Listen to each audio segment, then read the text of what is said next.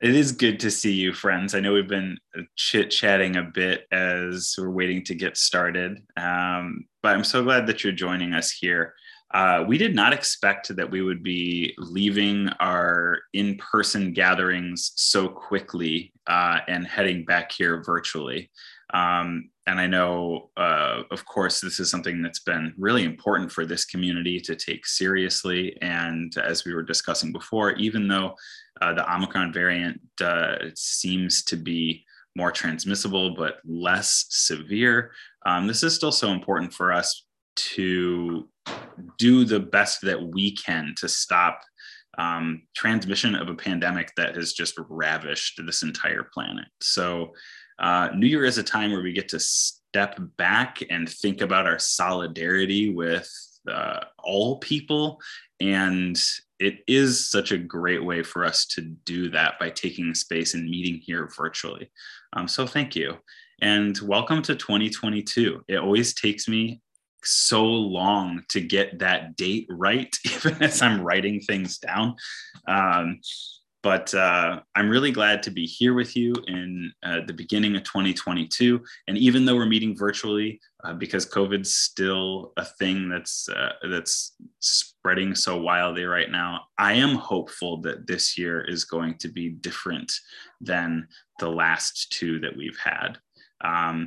And so I hope that you'll join me in that hopeful mindset as we come together as a community of faith. And this is also, as we talk about the new year and new beginnings, this is a great opportunity for us to rethink and reimagine what it means for us to be Central Avenue Church and what it means for us to be a community of faith in this unbelievably complicated world.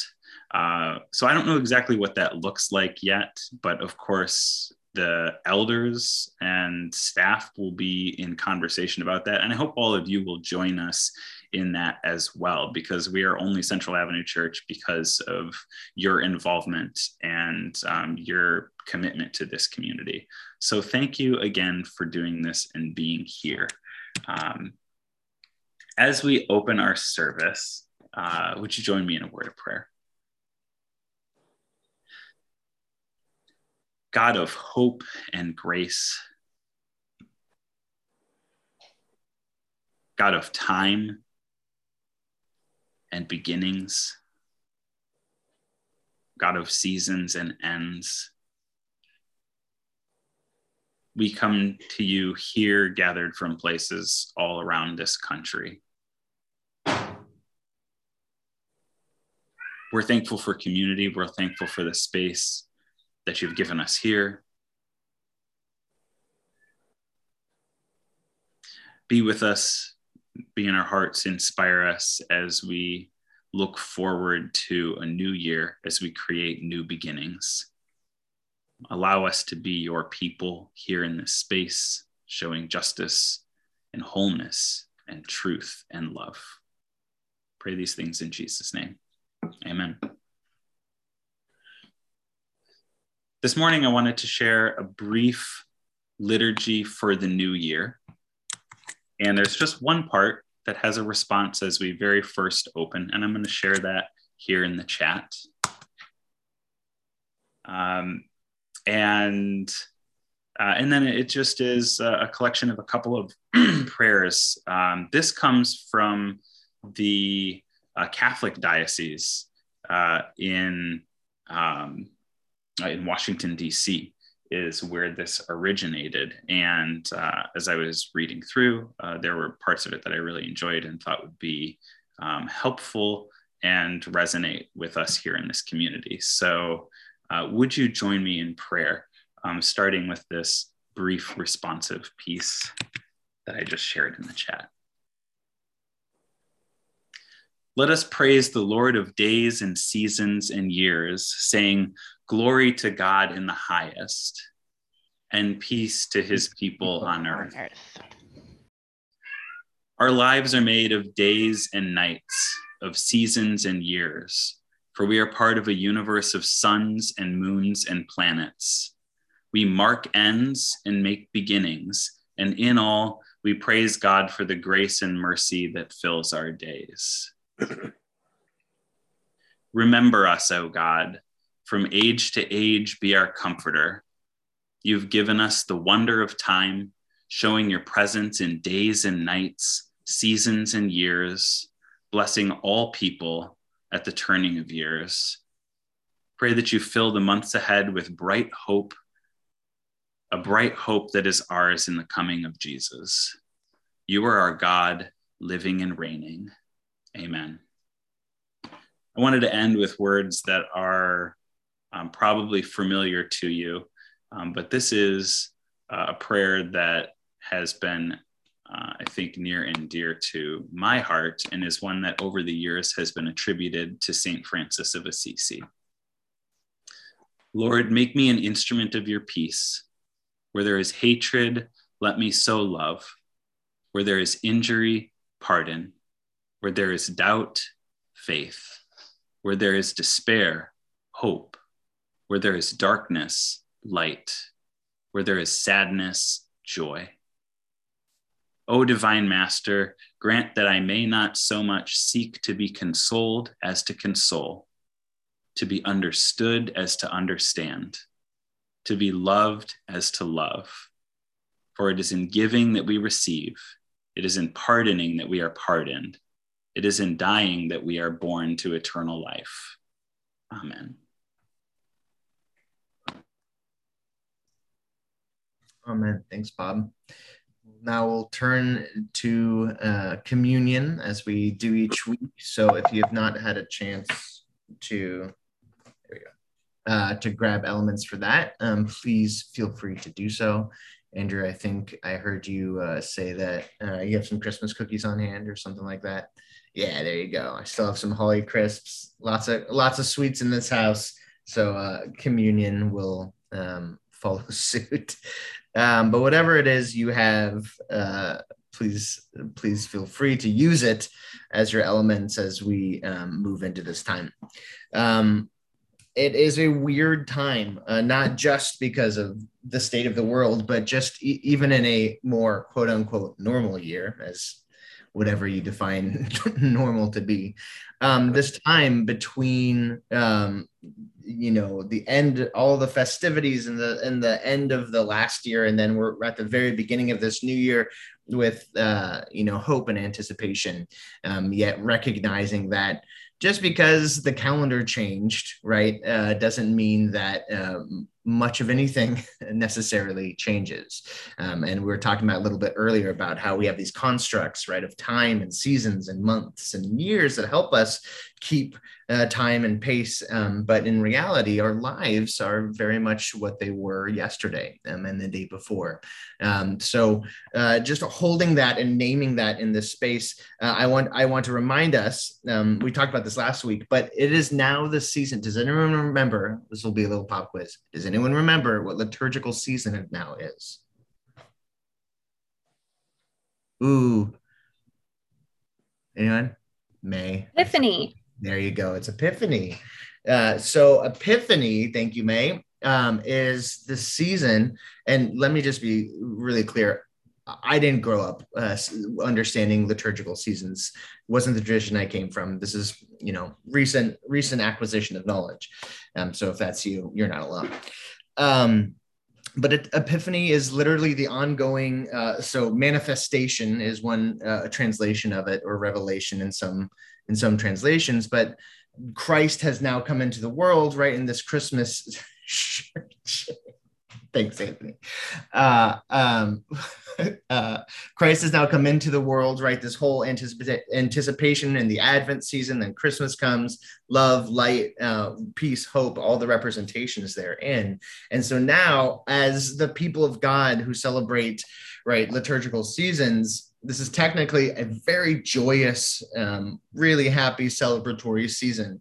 Christ is in the world, right? How could it not be? So it tracks some of the time of the Magi or the wise men, quote unquote, coming. but again, right, there's this dissonance and there's this layering of we celebrate and we hold on to hope and we try to be joyful even in right circumstances that might be anything but that. And so I find that resonates very deeply with our own community, in that we don't like to plaster over the reality of hardships and the despair and the challenges that so many of us and all of us go through, but that we practice joyfulness in some ways, and we focus on what it means to try to find hope and what it means to try to find joy even in that, even as the world is as it is.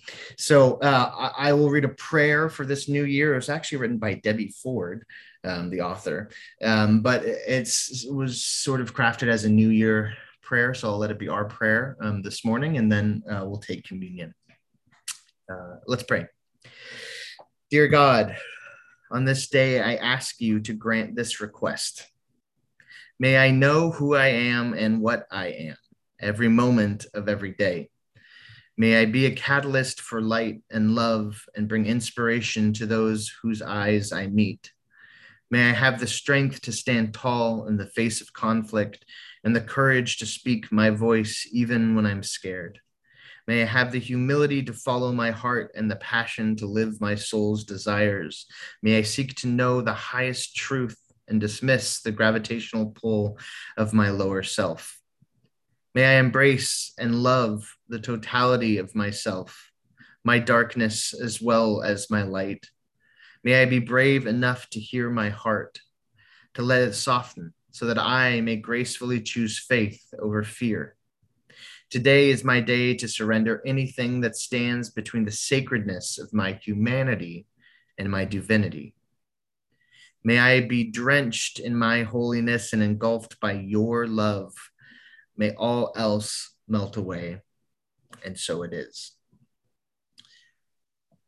And with that, as we take communion, we celebrate the life that it brings in death, right? And this light and darkness juxtaposed together, like the lives that we live. So with that, I invite you to take whatever it is you have, a crumbly Christmas cookie over here, as the bread and the cup, and take communion.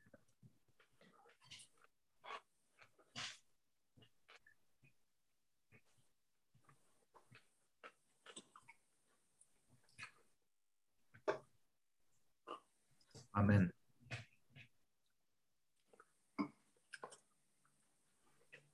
All right.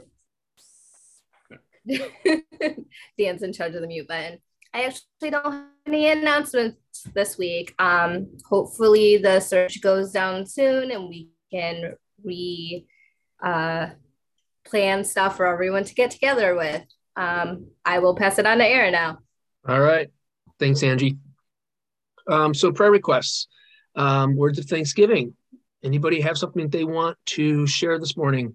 You can always put it in the chat column, or you can unmute and just raise your voice that way. But yeah, anything this morning.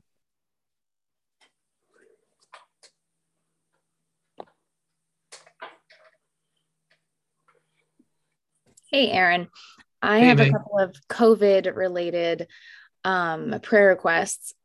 One of them is that we have a lot of people in our lives that have COVID right now. Us too. Yeah. And then the second is Christian's parents are going on a cruise in about a week's time. And I don't quite understand why they are still cruising. But his dad is a cancer survivor. Like, they have been so careful this whole time. And so I don't really know why they're doing this, especially since the CDC has basically said not to go. So I imagine they paid a lot of money and they can't get it back or something. So just for their safety as they travel, because we're super, super concerned about it, and don't know what to really say. So. Sure. Right. Well, I think, as you said, May, we all have people in our lives right now that we're concerned about like that. And so let's offer up a general prayer, well, specifically for them, for Kit's parents, but also for all those in our lives that are vulnerable or are currently sick. Let's pray. Loving God, we lift up all of our loved ones, friends, and family at this time who are vulnerable, who are currently sick with COVID. We pray for healing and health and well-being. We pray for this pandemic to come to an end. We pray for just hearts and minds to be changed, and that we might be agents of love and peace and clarity and reason in each other's lives. Give us wisdom during this extremely confusing and difficult time, and help us to know how best to care for those in our lives that need to hear from us and need our support and love at this time. In Jesus' name, amen. Anybody else this morning?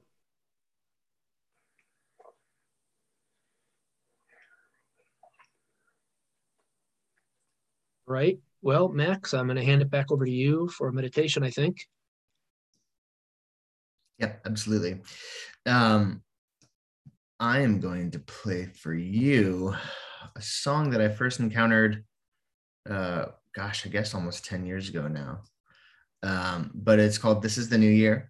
It was by Ian Axel at the time, but I think he started a group called The Great Big World since. Might be familiar, but I remember encountering it for the first time, and every time since. I usually play it right around New Year's each day, because it's so joyful, in a sense of like encouraging, and I feel like I was just talking about, we could use that because of, or in the midst of, or contrary to, however you want to frame it, where we find ourselves. So please enjoy this song. Cheers.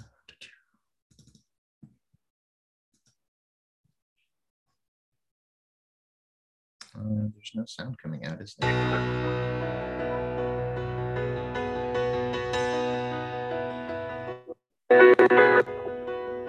Another year you made a promise, another chance to turn it all around. And do not save this for tomorrow. Embrace the past and you can live for now. And I will give the world to you.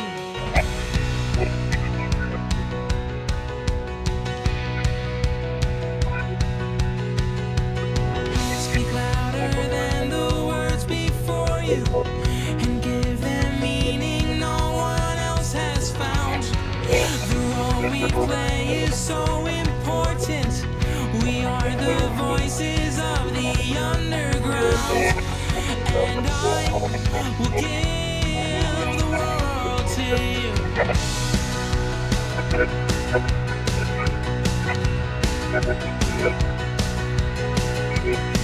Say everything you've always wanted. Be not afraid of who you really are. 'Cause in the end we have each other, and that's at least one thing worth living for. And I will give the world to you.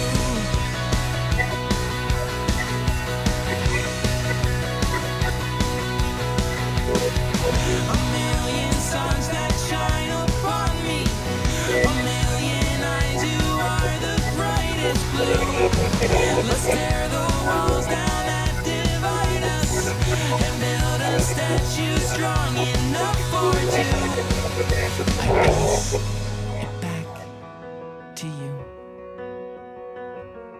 and I will wait for you. 'Cause I would give the world, and I would give the world, and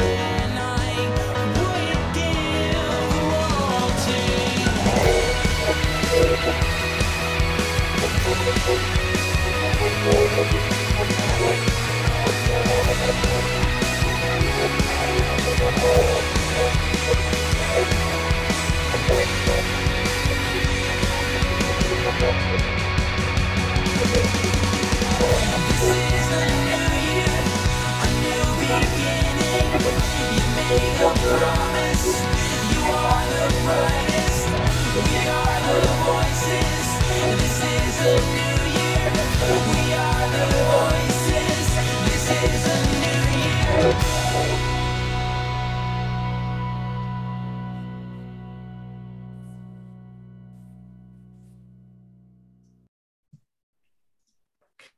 Well, there you go. Pets, dogs, cats, friends. Such a great encapsulation of celebration and joy. So hopefully that can bring some joy to you today.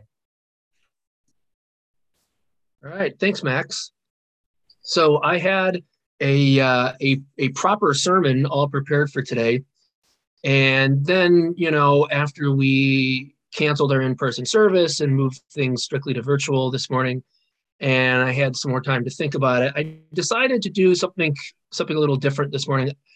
Instead of like a classic presentation from me and then a conversation, I want us to have more of a dialogue this morning about the last year specifically and things that happened in the last year that impacted us or affected us in different ways. And I kind of also just want to hear from you about what the last year meant to you, or how it affected you, or where how you're currently feeling and where you're at with things, and just sort of do a check-in as well. But I guess I really want to have more of a dialogue this morning about what the events were that really impacted you this last year, and I'll begin by sharing my thoughts on that, and then hopefully we can have kind of a conversation and hear from a variety of us. I think the events this last year that really impacted me most, and there were many, but I think there's two that really affected me the most, and it was the January 6th attempted coup at the Capitol and the ongoing anti-vax movement, which is causing so much suffering and death. I think both events are related and part of an increasing tribalization and balkanization of the world into smaller and smaller mutually hostile groups, each with their own definitions of reality and facts. And I was reminded when I was thinking about this over the last 24 hours, I was reminded of this quote from Hannah Arendt. She said, "In an ever-changing, incomprehensible world, the masses had reached the point where they would, at the same time, believe everything and nothing, think that everything was possible and that nothing was true." I'm going to read that one more time. In an ever-changing, incomprehensible world, the masses had reached the point where they would, at the same time, believe everything and nothing, that everything was possible and that nothing was true. I think that in a lot of ways represents the psyche of our crazy world right now. The question, of course, becomes, what can we do about that? How do we respond to such a world? Well, I think we need to set our expectations low. This is kind of where I'm at right now. Set our expectations low and not think that we're going to change the world on a grand scale. Maybe that sounds pessimistic, but I don't think it really is. I think we can focus on trying to do the best we can at affecting positive change in our small circles of friends and family. I also think the need right now for a community and a tribe, a place to belong, a group of friends that can keep us moored in reality, and help us feel not so alone and in this extremely confusing and alienating world. Such a community is so important today, and maintaining those bonds is perhaps one of the only things we can do in response to the craziness that's happening all around us. And I'm not just talking about attending a church, because that's too myopic. And I think meaningful community can happen anywhere and take a variety of different shapes. I'm talking about having friends that can keep us grounded and feeling understood and loved in this insane world, in this incredibly confusing time where reality itself feels upended from one day to the next. This, I think, is one of the most meaningful things we can do for ourselves and others at this time. And yeah, that seems like a small thing maybe, but I don't think it is. I think we need to learn to think in smaller ways about the world. Otherwise, we'll get overwhelmed and discouraged by the sheer scale of the problems. Maybe that discouragement is somewhat unavoidable. We're going to feel discouraged and some despair. But I think if we focus on how we can be agents of change and love in our small circles of friends and family and within our own immediate surrounding community, I think we can feel less powerless. I think we can feel less alone. That's my theory, at least, and that's how my thinking has evolved over the last year as a result of the things that have happened out there, and also, in my immediate circle. But those are my thoughts for today. Again, I don't have like a long presentation or a verse to give you, but I want to have more of a debrief about the last year and maybe I don't know. So I'd love to hear what events that happened over the last year really impacted you. They can be personal events or events that happen on the world stage to everyone. But I'm curious, what do you think about what I just said, and what were the events that really shaped your life or your view on things over the last year? Does anybody want to get us started by sharing?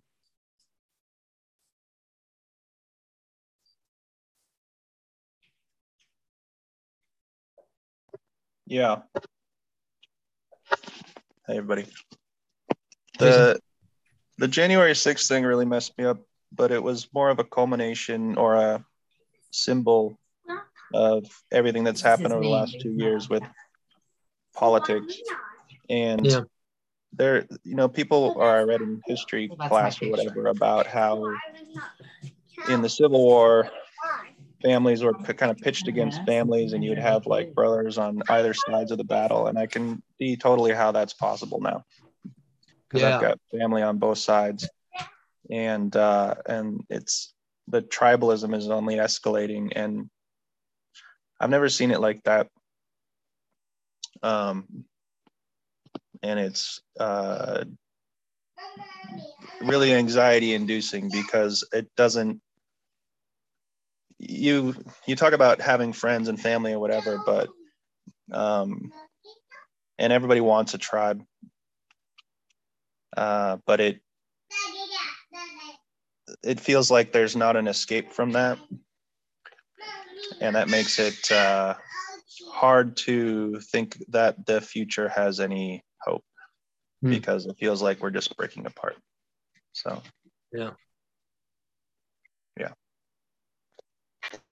thank you for those thoughts. I think we all feel that way. Somebody else?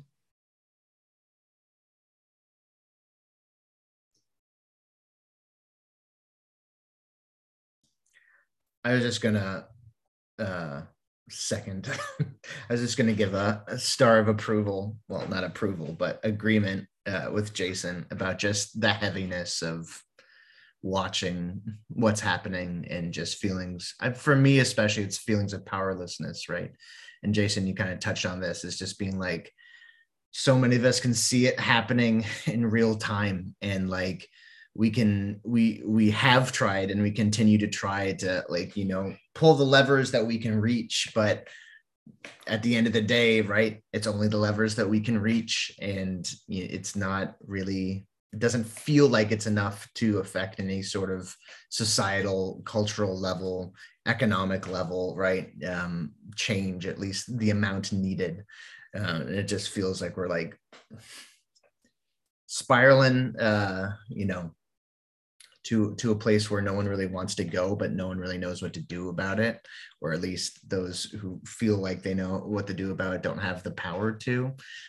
So I just, to relate with Jason, it's been a dark year, and yeah, some of the specific events named, definitely true for me too, but as Jason was saying, it's really, they're not happening in a vacuum, and they're not in isolation. It's symptoms of the underlying division that just continue to get more extreme in the ways they come out. And it's really concerning, especially right as I think about my kids and what world they are growing up in and what world they'll inherit. It's downright terrifying some days, and trying to figure out, it's like, okay, right, it's like the protective mode of, do I try to shield you from all of this for as long as possible? Do I pull the shield off and be like, you need to prepare for this now, because by the time, right, you're an adult, you're going to need a lot of different tools than I did. And that kind of waffling back and forth of like, I don't know how to best prepare my kids to grow up in this world. And then the realization of like, I'm sure all parents have felt like that at different points, right? With different things. And so trying to hold that intention, right? Because like my parents were like, well, it was hard when, you know, we were raising you too. And it's like, well, sure, but it's different. So all that. So just adding my voice. Thanks, Max. I can go. So I agree. I think things can feel really hopeless. And when I start to feel like really hopeless about like the world, like January 6th was really tough, right? And so many times since then. But what I try to remind myself to do, and I don't succeed at this all the time, is to remember that I have a sphere of influence, and we all of us individually have spheres of influence, and I can't control things that are outside of my sphere of influence. But if I can, within my own influence someone else, their sphere might overlap with mine, but it's not honest. It's not the exact same. So if each of us are like creating and they're influencing other people, that hope or that change is going to happen. Like, and I know that like it's not as fast as we want it, and we see things like insurrection that seemed to happen so fast, and it was like so big, right? And yes, I absolutely was devastating.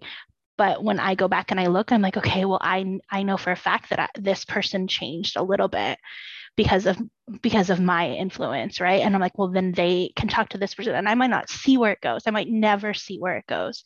But there's so many people who changed my life, and they probably never knew, and they'll probably never know because I just won't have a chance to tell them. And so that's what I try to remind myself, and it's not always easy, but I wanted to like say it out loud as just a reminder for everybody. Yeah, thanks, Desiree. And that's why I said what I said earlier. I look at a community even like this one, and I see people that have changed. I mean, I'm one of them. I mean, we talk about deconstruction. What is deconstruction but just a kind of conversion, and a conversion experience, a form of repentance and confession, or confession and repentance, to put it in the right order, I guess.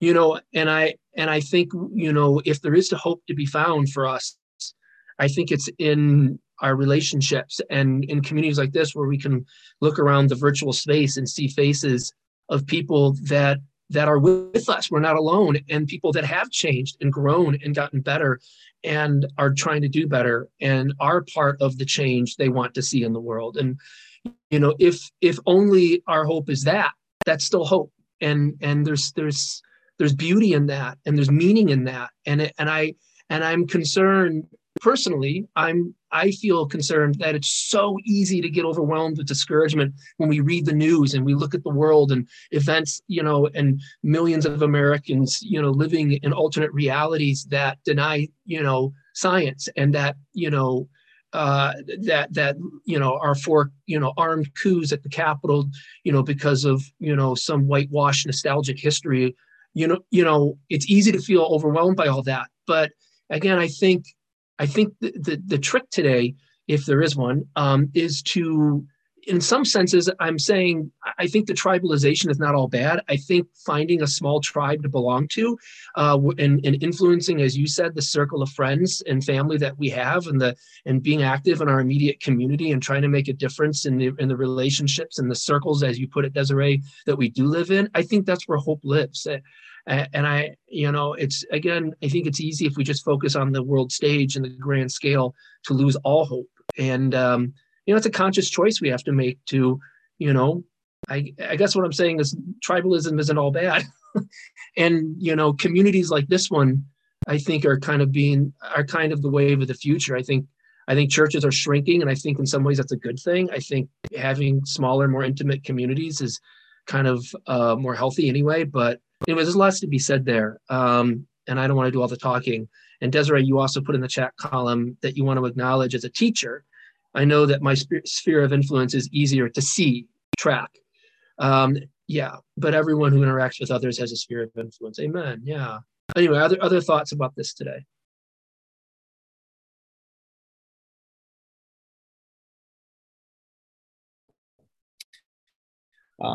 Just want to say something about, and I think this is hopeful too, because I think the role that our technology plays in where we are right now, I think that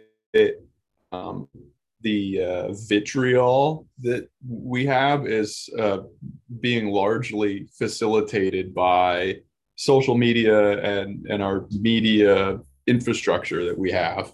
Is not set up in a way to perpetuate kindness and generosity. It's set up to perpetuate profit, and that does not often overlap with what is going to be the best for people's well-being. And I think the positive thing about that is that's like a tangible problem that can be solved. That's not the whole problem, of course. I think there is something ingrained in us that has led us to be, the way we are, to being tribal. But I do think that the situation has been exacerbated through social media and other media channels. The way we interact, it is removed and detached and less personal when you're arguing with someone on the internet, or seeing something or reading something that who knows how legitimate it is. It's just something on Facebook that you're being shown so you can click ads. So I'm not just saying, oh, we need to reform Facebook and that's going to fix society. But I do think it does relate to what you're saying as far as having in your personal sphere of influence and connecting to people on a face-to-face level when you can. I think that can get us back to a better place that we want to be, that will encourage more compassion and patience and listening, and still, without sacrificing what your convictions are, and you can be progressive and not be as angry, I guess. I don't know. So that's all I wanted to say. Just if that can, I'm trying to inject a little bit of positivity. Yeah. Andrew, go ahead. Yeah, I was just going to say, I totally agree with that point. And over the last 2 years, staying home more, Nisha and I just walk around our neighborhood a lot. And so we've met a lot of neighbors and stuff. And, it starts with a hi, and then we talk about their dog or whatever. And then I don't know, there's just conversations that happen once we already sort of have a bit of a relationship established, even if it's, just very small. And then if that's already happened before sort of certain political discussions come up, then there's a lot more kind of like Dan was saying, just kind of patience on both sides. And I know I think some people would say yeah, well, we shouldn't be patient about some stuff, but I do think that yeah, I don't know. Yeah, it's encouraging to me, I think, having a little more face-to-face interaction with neighbors in the last couple of years, just seeing that a conversation can be a little more productive in a smaller, outside of social media way. And we, maybe both sides leave still believing what they believed at the start of the conversation, but it seems like there's, I don't know, there's some hope there, but also I don't know if our society is why we would think in any way that it's going to get more face-to-face personal instead of the opposite at this point. I don't know what would sort of affect that in a big, meaningful way. But yeah, I don't know.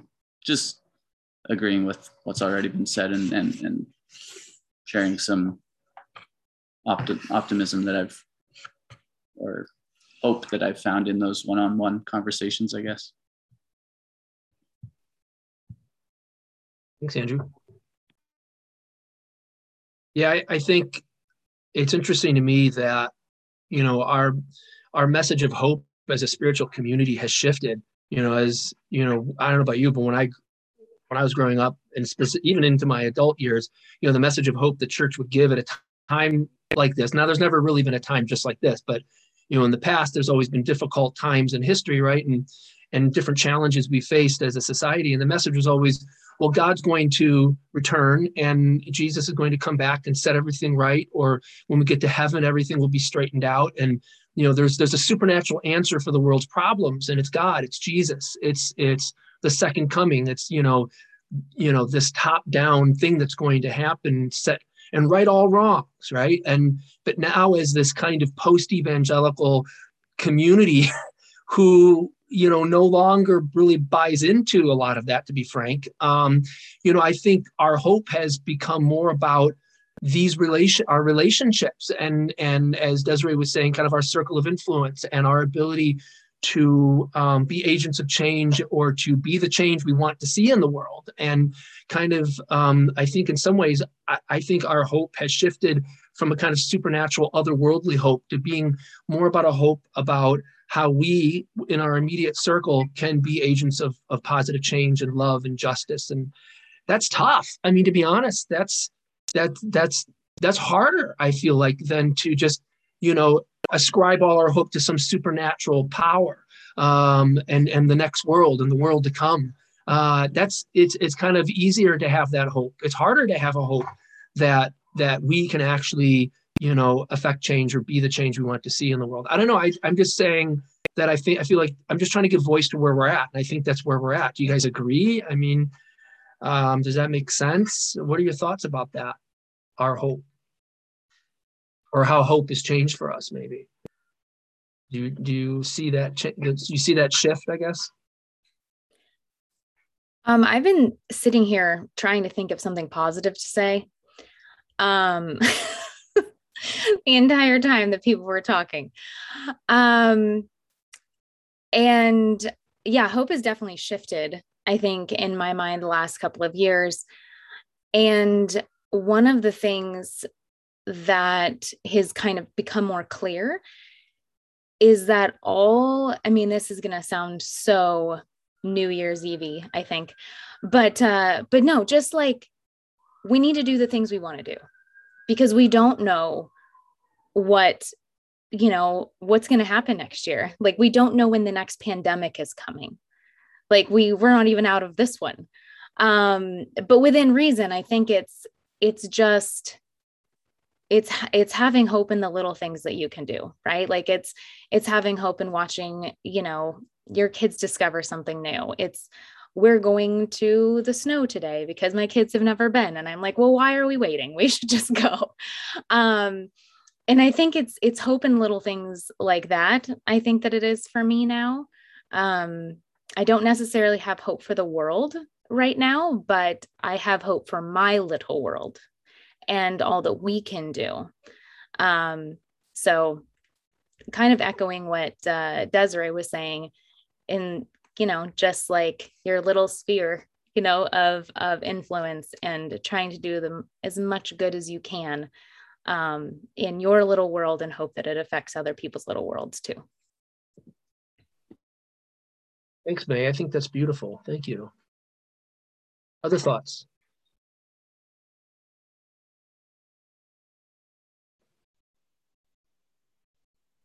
Hello. Hello. I've got COVID too, so just throwing that in the mix. Oh man. I'm fine. I'm fine. When did that happen, may I ask? Probably when I was traveling back from Illinois. Okay, yeah. Yeah. Yeah. So, but I'm overall, it's pretty mild, but a little under the weather, but otherwise feeling fine. One thing though I wanted to add is that when I was back in Springfield, we went to the Lincoln Presidential Library, which most people never get to because it's in the middle of nowhere, Illinois.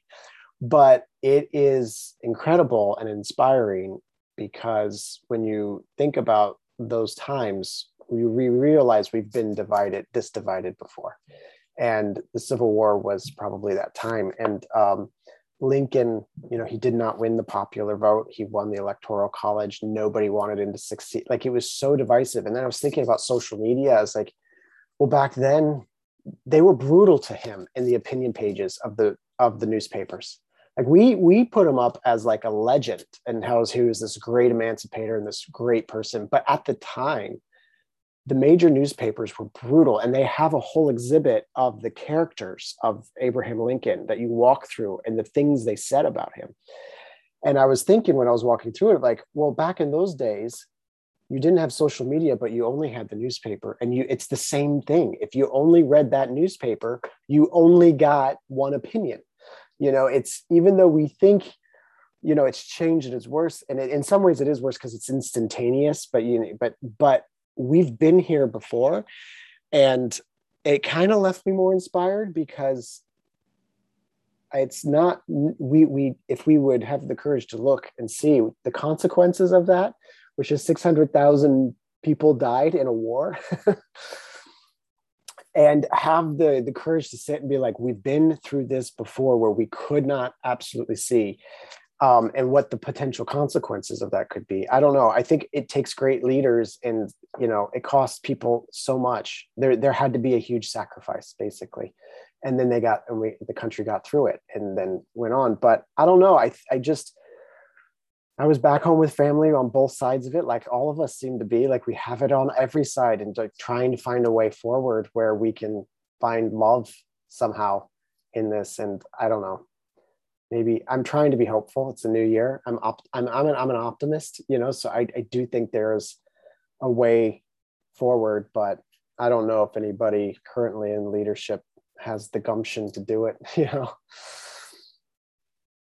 Well, that's a really helpful perspective about the Lincoln Museum and those newspaper articles. Yeah, that's really interesting. Yeah, it's the same thing kind of happened to Martin Luther King Jr., right? I mean, everybody loves him now, but if you look at what was actually taking place in the media and how, people hated him. I mean, the same people that today would rally around his memory, right? And, I'm saying, people on the right, he was hated, and there was lots of division about, obviously, what he was doing. It's interesting, Nathan. Thank you. Yeah. Some ways nothing's changed. You're right. Yeah. Other thoughts?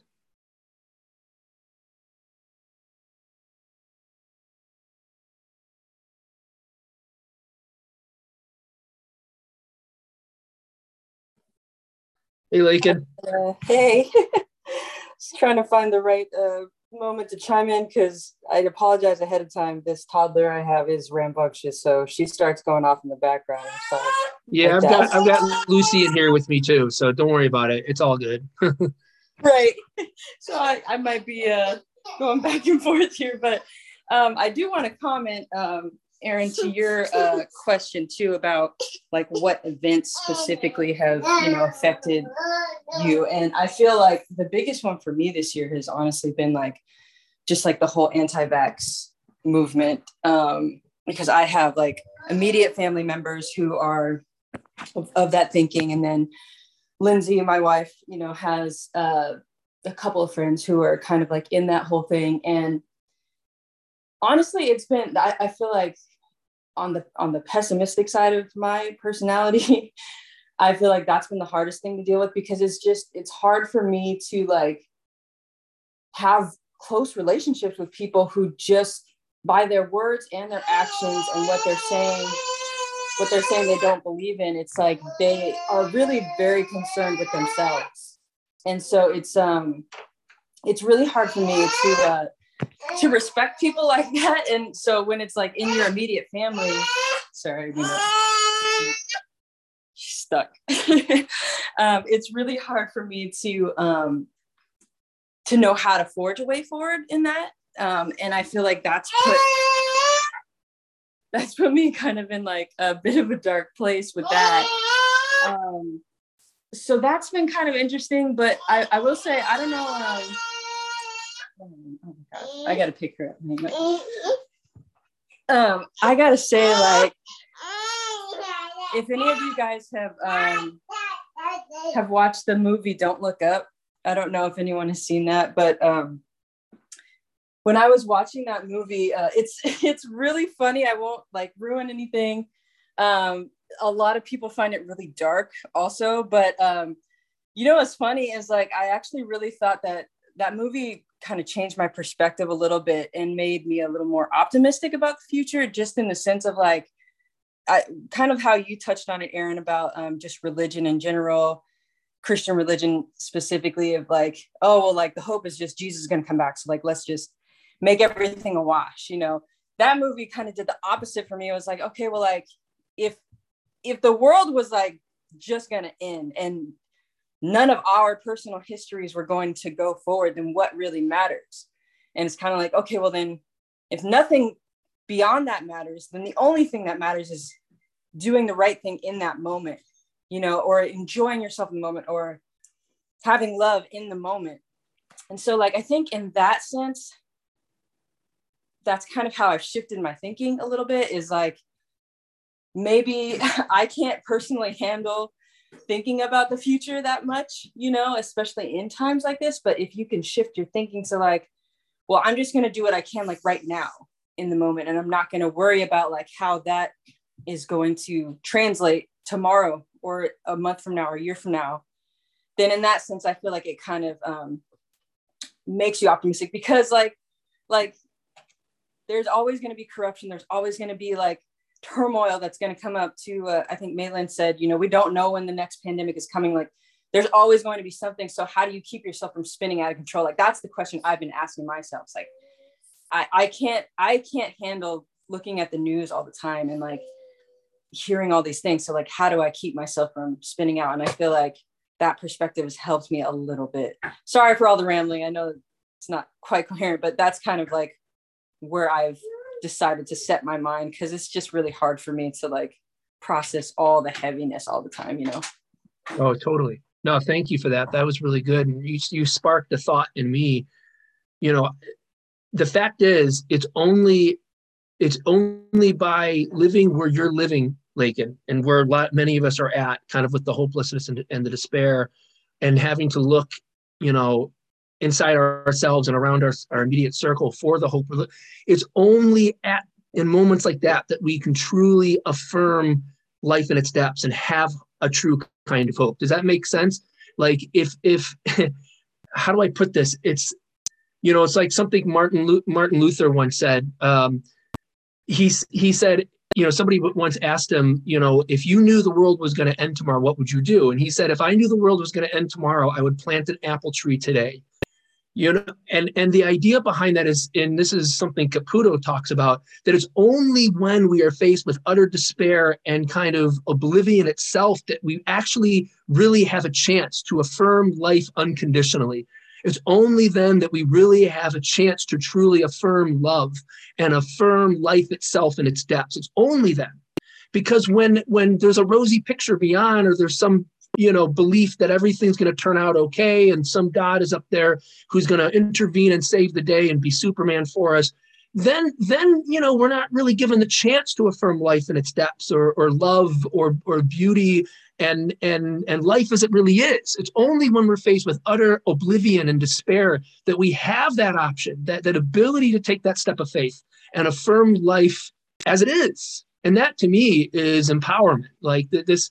And yes, that's a kind of statement of faith. To, you know, you sparked that thought in me, Lakin. It's actually faith to say, I am going to love life and affirm love and life itself in the face of the abyss. I'm going to look over that edge into the you know, crevasse, and I'm going to smile, and I'm going to love those around me, and I'm going to live, and I'm going to love. And that can only take place. That deep affirmation can only take place on the edge of the abyss. And that's where we're, in a sense, that's what it means to be a person of faith, it seems to me. Anyway, that's beautiful. That's where I'm at with this.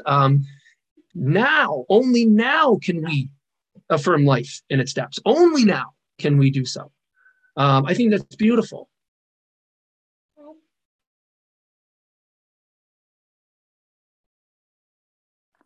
Hi, Aaron. Hey, Randy. Hey. I was just thinking about the whole election being stolen thing and how it's affecting my family. You know, my mom and my brother, typically they're like, so Biden's not president and Trump is and blah, blah, blah. And it's just kind of so frustrating that you can't talk rational thinking. It's like, what evidence is there that happened? It's like facts and logic don't matter anymore. When I was growing up, there was a certain respect and dignity for the office of the president. It's just now doesn't seem to be there anymore. And so many of this group of people don't believe, you know, that Biden is president, and so much of this group of people do, and everything that goes on with that. So it's just kind of, that's been the toughest for me this year, I think. You know, how it's affecting my family. And I have family on both sides of that too, both liberal and conservative. And just try to be loving and patient when it comes up and point out certain things. Although there have been certain things that I pointed out that made them actually stop and think for a second. It's just for 1 second, like, oh, yeah. But staying in the moment, you know, looking within, and my spiritual beliefs evolving, reading the Gnostic Gospels, or about the Gnostic Gospels, where it talks about looking within and connecting to the light within you. And I think in the Gospel of Thomas, it talks about something like that. I've only read, you know, bits and pieces of it, but bringing forth that which is within, and connecting to that which is within to others, that goes kind of transcends politics and things.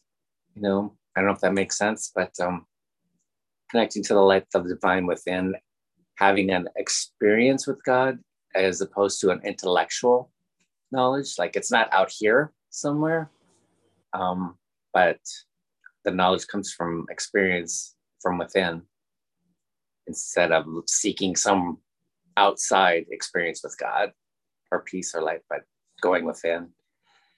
I don't know. That's I mean, you know, how I've been evolving these days, and I've managed to take it a day at a time, I guess. I hear that, man. Yeah. Thank you for sharing your feelings and your thoughts and all that. And I know we all resonate. Well, I think I'm going to conclude us now. Really great conversation. And I wanted to conclude us with a blessing for the new year. This is from Nadia Bolz-Weber. And she's great. If you're not familiar with her, Nadia is an influence on many of us. Great writer, great thinker. She wrote this. This is a blessing for the new year, and it's a great benediction for today. As you enter this new year, as you pack away the Christmas decorations and get out your stretchy pants, as you face the onslaught of false promises offered you through the new disciplines and elimination diets, as you grasp for control of yourself and your life and this chaotic world, may you remember that there is no resolution that, if kept, will make you more worthy of love. There is no resolution that, if kept, will make life less uncertain and allow you to control a pandemic and your children and the way other people act. So this year, may you just skip the part where you resolve to be better, to do better, to look better this time. May you give yourself the gift of really, really low expectations. May you expect so little of yourself that you can be super proud of the smallest of accomplishments. May you expect so little of the people in your life that you actually notice and cherish every small, lovely thing about them. May you expect so little of the supply chain and the service industry, that you notice more of what you do get and less of what you don't, and then just tip really well anyway. May you expect to get so little out of 2022 that you can celebrate every single thing it offers you, however small, because you deserve joy and not disappointment. So I wish you a happy as possible new year. That's Nadia Bolt-Weber, and my wish for you too. And much love to all of you, and have a great week. And I hope to see you again here next Sunday.